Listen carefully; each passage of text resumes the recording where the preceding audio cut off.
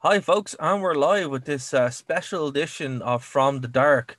My name is Dara O'Connor, and I'm joined on the line by a very special guest, Messianic Jewish, Argentina American independent researcher, lecturer, an author who deals with all sorts of worldwide issues ranging from theology, transhumanism, social and cultural commentary, movie reviews, and so much more.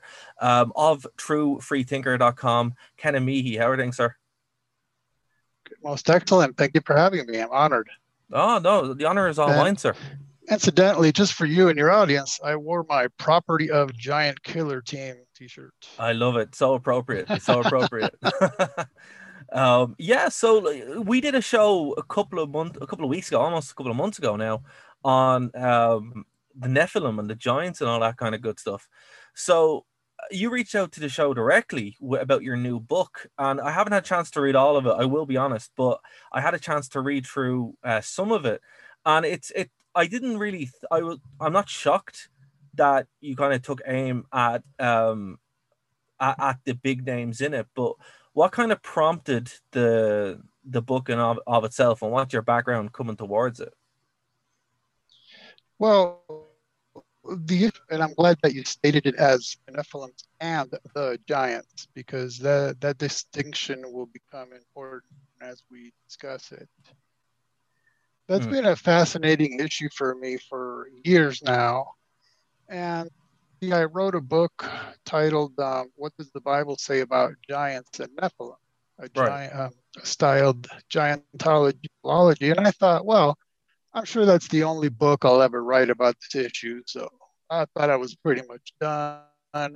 So I thought that would be the only one. I don't only focus on the Bible, but I also talked about certain issues that are attached to these, which is the whole Smithsonian claim, the accounts in old newspapers, the famous chart of giant skeletons you see all over the internet, and certain things like that.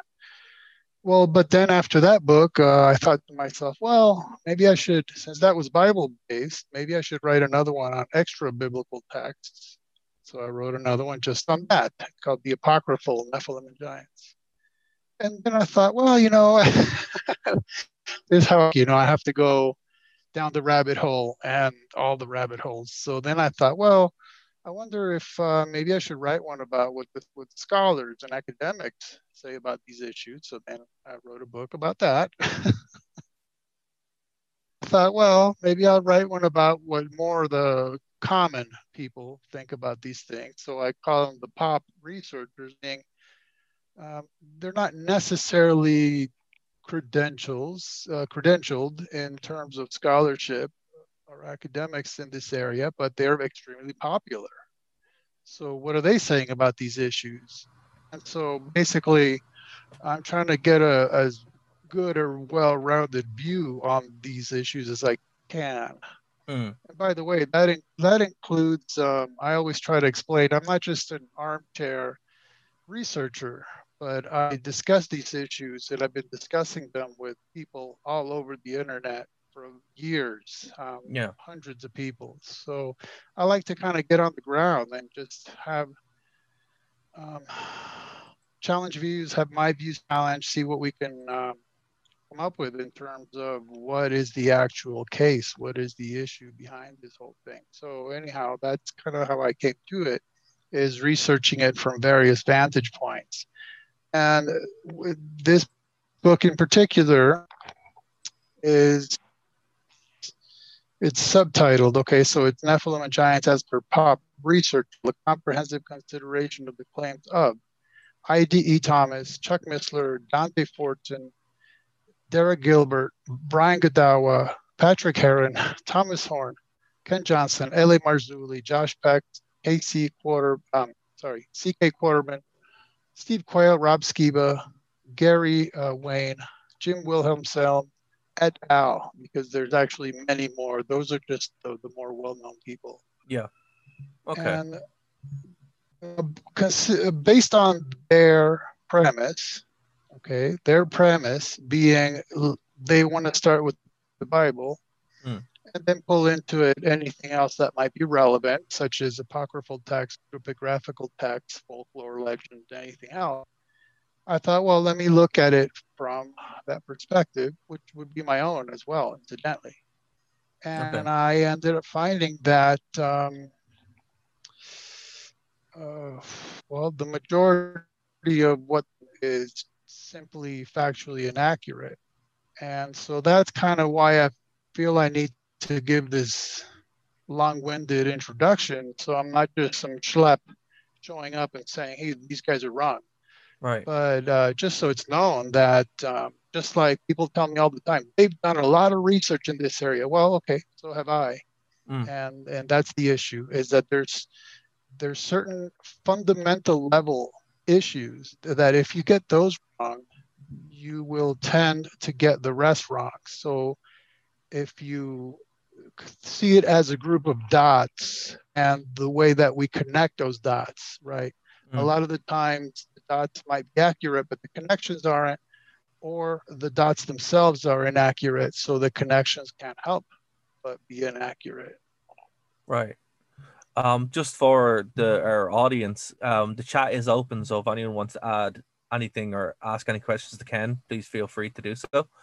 Um, Going kind of into it in a bit more in depth, like obviously when you start researching, like our show was an introduction to it, and as someone who's listened to Coast, yeah, most of their life, the names that you pick up would be the guys who you're talking Right. talking about, right? And I think it's kind of a very interesting who you go for. LA Missouri, I wasn't expecting to see there, even though they're one of the big names. Steve Quayle is like the name in this. So let's Yeah. start there, because he's like the main guy who you would read to. His book Genesis 6 is like the starting point for most people dig into this. What specifically attracted you to kind of go there, and what points does he kind of get wrong on the connections from the dots, shall we say? Well, when we're dealing with Steve Quayle, and particularly that book, we need to draw quite a distinction. One is you refer to it as his book, Mm. but it just so happens that through the course of the search, now this is after years of listening to these guys, reading their articles, Yeah. I mean, very well exposed to them. Just for this book alone, I plowed through about 80 books. Well. And what I ended up realizing is that, as I actually posted with evidence on my website, that book contains plagiarized material. Wow. Okay, that's just a Okay. fact. So now there are, okay, let me put it this way. If you try to shop for that book, you'll see it sells for of dollars, literally hundreds. Mm. Okay, the first edition. Now I was able to buy the second edition, it's more reasonably priced, maybe $45. Mm. That book contains 6 chapters that he just copied and pasted, which is okay because in this case it was from a book that's in the public domain. Okay, Yeah. that's perfectly acceptable. Yeah, there are quite a few chapters in it that he plagiarized from Charles DeLoach. Right. Charles DeLoach. And so that's two issues. Is well, one issue is whether he plagiarized or not. I can definitely prove he did. The other is, well, does that mean the information is false, right? So that's That a was my next totally question. different issue, That was my right? next question. Yeah. So Charles DeLoach book called Giants, a reference guide from history, the Bible, and recorded legend. And that was published in 1995. Steve's first edition was 2005. Right. So DeLoach is the one that wrote the sections where he goes country by country by country by country, region by region, and gives you some of the taste of their legend about giants, right? Yeah. That's all DeLoach. Oh. Okay. And yeah, Well. what Quayle actually wrote, as far as I can tell, for himself is actually even worse, factually. Right. And so, if I may pick on the show that you made, that you put out, that you referenced when we began. Absolutely, That show absolutely. contain, yeah, okay. Absolutely. Like So here's as I what's said, wrong. this is the whole point. It's the whole point Right, of ours is to present the information and get people talking. The more people talking, the better. right. And And it's you not mentioned that even during the show, so I thought yeah. that was great. Yeah. So I would say, as with Quail, as with me, I'm sure, as with you, as with anybody, we get some things that are demonstrably accurate and some points where we go off the rail. I mean, Mm, that seems to just be standard because none of us are infallible or no, omniscient, right? definitely not. Right. So one of the main issues for me is how could we jump into a discussion about giants without even bothering to define the term, Right. right? Because it's vague, it's generic, it's Mm, subjective, and it's undefined. yeah. So I might have something else in mind. So I can think of maybe 6 different definitions for that word. 3 would be biblical, 1 would be metaphorical, maybe 3 others would be just subjective. So that would be step 1. Let's make sure that we're defining our terms so we all understand what we're talking about. Then we get into the discussion, right? Right. And so if there's giant legends from all over the world, well, what does that mean? What Mm, does that mean, right? Because, for instance, within the context of the Bible, if you're discussing unusual height, which incidentally, biblically is essentially a non-issue, but we can probably get to that. Uh, then it's unusual height subjectively compared to the Hebrews, males of whom average 5'5" or 5'3". right. Whereas if you're talking to pygmies, African pygmies about unusual height, where their males average 4'11". Or if you go to Norwegian countries, other European countries, uh, there's quite a few people walking around there who are 7 feet. I mean, so what are we talking about? And are we talking about a few inches out of the subjective average, or a few feet, or Mm, a few entire body lengths, right? Are we talking about building size giants? What are we talking about? See, this is one of the fundamental issues. The second of which is linguistic. The English term giant implies nothing about height in its now, it might have come to mean something about unusual height in its later usage, but the fact is it derived from the Greek gigantes or gigas, and that literally means earth-born. It right. implies nothing about height, usual or unusual. So you And think so in that sense, fun. you think the terms for one reason or another have kind of been melded together where people assume that giants are the same thing across all way, and that's one of the biggest kind of misconceptions that people have. Again, yes, and just based on the fact that we would first need to discuss what does any given people group mean by that. Right. Right. Absolutely. So, Absolutely. so for, so for instance, when you're reading, I know that you guys discussed Genesis 6:4 specifically, and when you're reading an English version that is rendering, I can't even say translating, is rendering Nephilim as giants, Mm, you need to hit the brakes instantly and wonder why that's being done. right. The reason it's being done is because the translators of the Septuagint, a Greek version of the Old Testament from the 300s roughly BC, rendered Nephilim as gigantes. Yeah. So some English versions just followed along and they just wrote giants instead of Giants. gigantes. Right. Now, Interesting. one of the problems is the Septuagint renderers also rendered Giborim as gigantes and also rendered Rephaim as gigantes.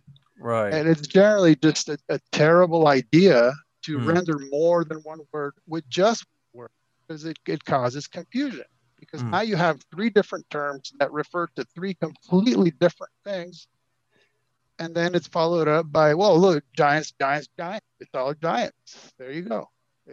And then you can mash it all together, right? You can just connect all these dots because you're looking at the word gigantes or giants. And well, those dots are not meant to be connected because you're not looking at the original language and particularly the original meaning behind it.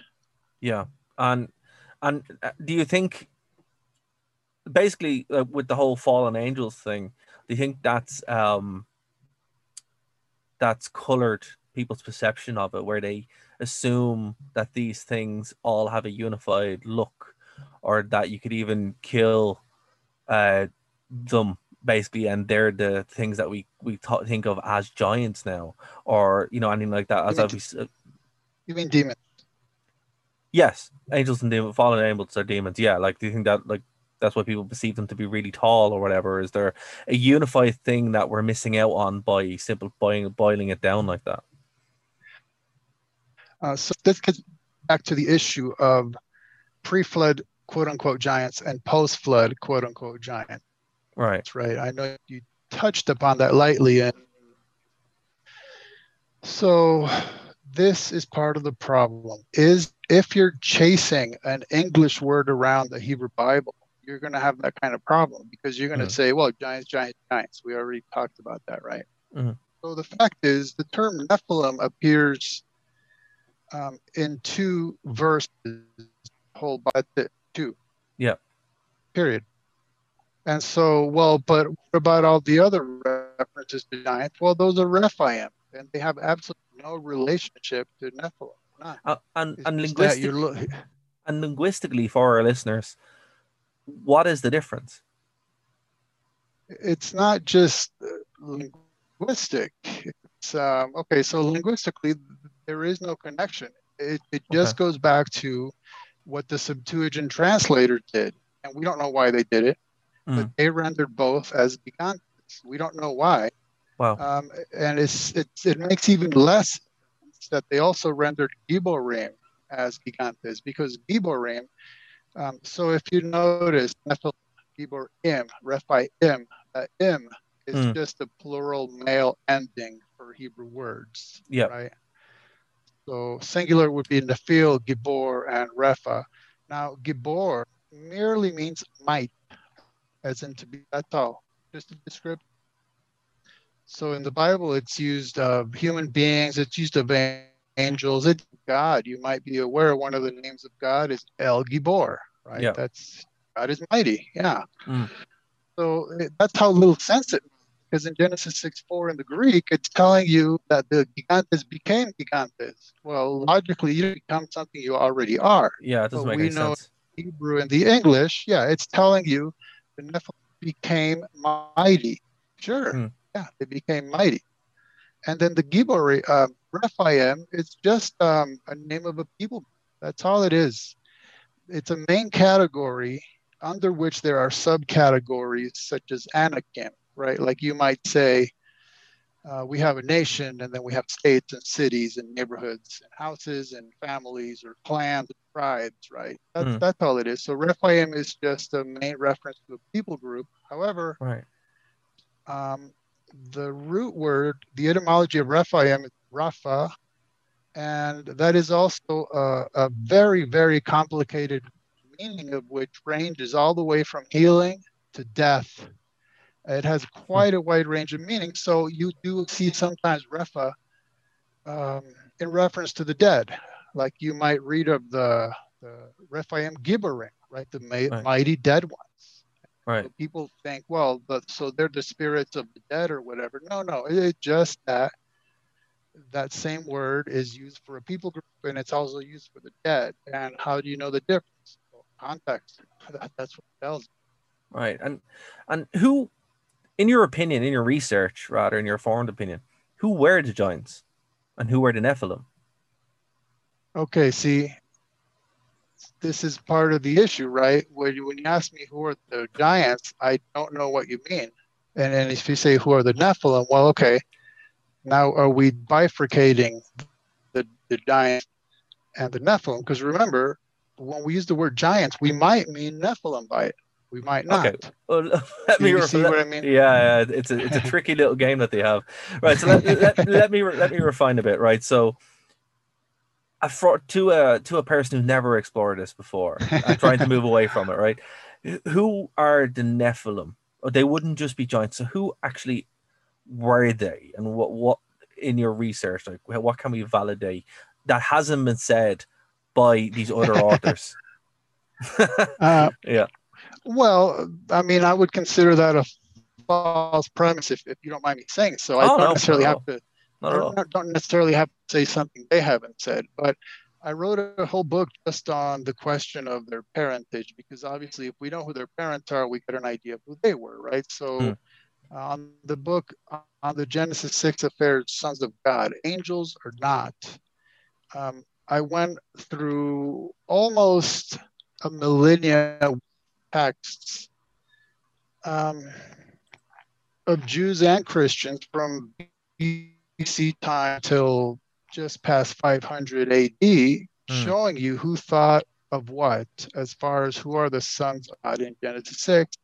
And the simple verifiable fact is original, the majority and the traditional view amongst both Jews and Christians in the earliest centuries is that they were angels. Right. Now, someone might say, well, I disagree with them. Well, that's a separate issue, though. It's just that's a verifiable fact. That is the majority view among the earliest commentators on this kind of stuff. So let's just, okay, we're going to assume that because we have very limited time. Okay, so Yeah. then that would mean that the Nephilim are half angel and half human. Right. Okay, so then what do we know about them? Well, we're told that they became mighty Hmm. and they were men of renown. They were well known for whatever reason. We're not even told why. We're just told they became well known and mighty. Okay. Then what else do we know about them? As they lived pre-flood. Only 6 people and some animals survived the flood. Hmm. Therefore, the last of them would have drowned in the flood. End of story. Right. That's it for them. Now, the issue becomes that, remember I said that Nephilim are referred to in 2 verses. Yes.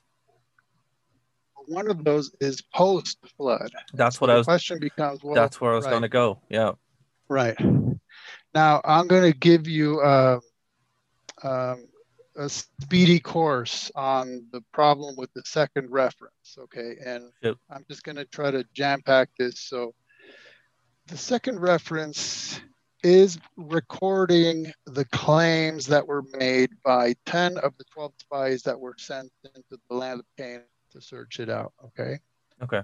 All of the 12 return to the camp and they're saying, hey, this is what we saw. Okay. They say the land is good. Here's some of this fruit. These are the people that we saw in the land, well fortified cities, and the people are strong, which it was intimidating to them because they're a bunch of itinerant desert dwellers, right? Hmm. All of a sudden, they're being asked to conquer these big cities with big walls and strong people who are protecting them. So 10 of them are intimidated, and Caleb, one of the faithful ones, says, it's a non-issue. Let's go. We can conquer them. Let's get it done. But the 10 of them said, they say, no, we can't do this, right? So right there, they're being unfaithful. They're being disloyal. Hmm. And then the narration tells us that then they presented an evil report. Right. So the first report they present was accepted as is. Now they're going to present something different. Now, within that report, first they contradict themselves because they speak ill of the land. Right. Then they embellish their original report because originally reported twice that all the people in the land are strong. Well, guess what? All of a sudden they claim, oh, all the people in the land are of great stature. So that's an embellishment right there. Right. And then they go on to make 3 claims about which the whole entire rest of the Bible knows nothing. They claim that there's post-flood Nephilim. They claim that Nephilim are related to Anakim, and they claim that Nephilim are very, very, very tall. And Wow. now they were rebuked. They were rebuked having said those things. Right. And they also contradict Caleb, Joshua, God, and the rest of the Bible, because all of them affirmed there were Anakim in the land, but they say nothing about Nephilim, not a single word, not once, not ever. So the best course of action is to recognize through the narrative, through the context, that they were just presenting a don't go in the woods type of fear mongering scare tactic tall tale. Wow. The Literally. Israelites as a nation didn't see any of that. They were told this by 10 people. And it's in the worst possible circumstances where they're contradicting each other, themselves, and contradicting authorities. They're embellishing. Obviously, they made it up. So that gets us back to that's it. After the flood, there's no more Nephilim, period. So my question on that, I guess, from a someone who's from Ireland and has these great, I don't know how familiar you are with Irish mythology, but we have the people of the She, we have the Tuatha De Danann, and they are in many cases giants, or would be similar to what we know as the Nephilim, son and daughters of gods or gods themselves. Where do you and a lot of that would be post flood, even in Roman mythology and Greek mythology, where the gods would exist after their flood story. Where do you think that comes from? Where do you think those traditions, which are very similar and would kind of line up to men of renown, like where does that come from? Is that a storytelling device, or is there more to it? It's incredibly difficult to answer that because it's so incredibly complex. Because then Exactly. you would have to be able to explain all myth and legend and all history, right? But I'll just Mm, give you some basics. So, for one, let's just uh, finish up on the context of the Bible itself. right. Since, since the second reference to Nephilim is unreliable, we only have the first one to go by, and the first one does not provide us a physical description of them. So we have no reliable biblical biblical data as to what they look like. So we cannot say that they were unusually tall. That's for one. Right. Can't be done. Okay. Now, it seems to me what happened is after the Tower of Babel event, okay, I shouldn't start there in case some of your audience may wonder. Okay. The biblical concept is that all humanity lived in a region that was common to everybody, Yeah. relatively close to each other. So at the Tower of Babel, they are dispersed and they separate throughout the world, right? So then, what was then commonly known and commonly shared history would eventually come to be called myth and legend as it spread the world and as people embellish with time, right? Mm, Then those would become, and this is why I believe it was you who specifically mentioned that there are certain things every ancient culture has in common: a story yeah. of a flood, a story of interaction with gods or aliens or angels who came to earth. Yeah. It's a certain basic concept like that. And it seems to me that's why, because this was once common history, and Yes. that was taken all over the world. And that's how you end up with all these stories. Now, let me be clear on one point. What if there actually were extremely tall, and tall is another subjective term? Okay, whatever. Extremely tall beings or people who actually did roam the earth. What do I care? That's a non-issue to me. I'm That's not fair. denying it. That's fair. I'm just saying let's set the groundwork and let's Yes. make sure that we're not building well, tall tales off of the word giant, for instance. Mm, So I don't want to be misunderstood. I'm not denying much of anything in terms of the legend and folklore and myth that might have some truth. I'm just saying let's be methodical. Let's be right. extremely careful that we're not just plowing on because stuff sounds good and it's exciting. I mean, for instance, if you were funded by a sovereign to travel to a strange and foreign land and you come back from your expedition, what are you going to tell the king? Gosh, I don't know. I guess we saw a new kind of platypus, or we saw a chinchilla that's albino. I mean, that's not exciting. I want to Yeah. claim we saw, you know, and if you get beaten in a battle, you might as well claim you got beaten by giants. if you were victorious, you might as well claim you were victorious against giants. You know what I mean? Right. I mean, Yeah. we need to It's consider this mundane stuff as well. it's the whole Herodotus history kind of thing, right? Where it's like, I saw flying snakes. No, you didn't. It's like it's that kind of thing. Well, yeah, and that's a very good point. You know, I guess it's in this field, it's incredibly common to kind of come across those teams. And I would recommend everyone go over and check out your website, truefreethinker.com. Your book is on Amazon if anyone wants to get it there. But if anyone Oh, wants to get it, yes. if anyone wants to get it directly from you though, is that possible? Can you That's get it? always better. Yes, Yeah, I always recommend that. Buy from the author because, Amazon's good for absolutely. marketing, but not very good for the bottom line. That's for sure. That's for sure. So, like, you're doing physical copies as well. How does that work if people want to get in Yes, touch with you? that's it. They just have to get in touch with me and I can have it, no problem. Awesome. Well, I'll leave links up to everything on the description below. Ken, So this has been much. fascinating, man. Thank you so much. We'll have to have you on again for a bit more. Yeah, When I'm I a mean, bit we more just informed. scratched the surface, right? Yes. Absolutely. Yeah. When I'm a bit more informed, I'll read your book and then we'll pick this up Well, because. appreciate it. Oh no, absolutely, man. This has been fantastic. Again, if people want to find you, go over to truefreethinker.com and your YouTube channel. I'll actually have a link to it. But we'll definitely have you back on, man. Yeah, yeah. I don't really do anything much on YouTube anymore, but they can just go to the website and I have everything user friendly over there. Awesome. Well, we'll leave a link below for everyone there. But thank you so much for your time, sir. Appreciate it. Thank you for having me. Appreciate it. All right, bye, guys. Talk to you soon.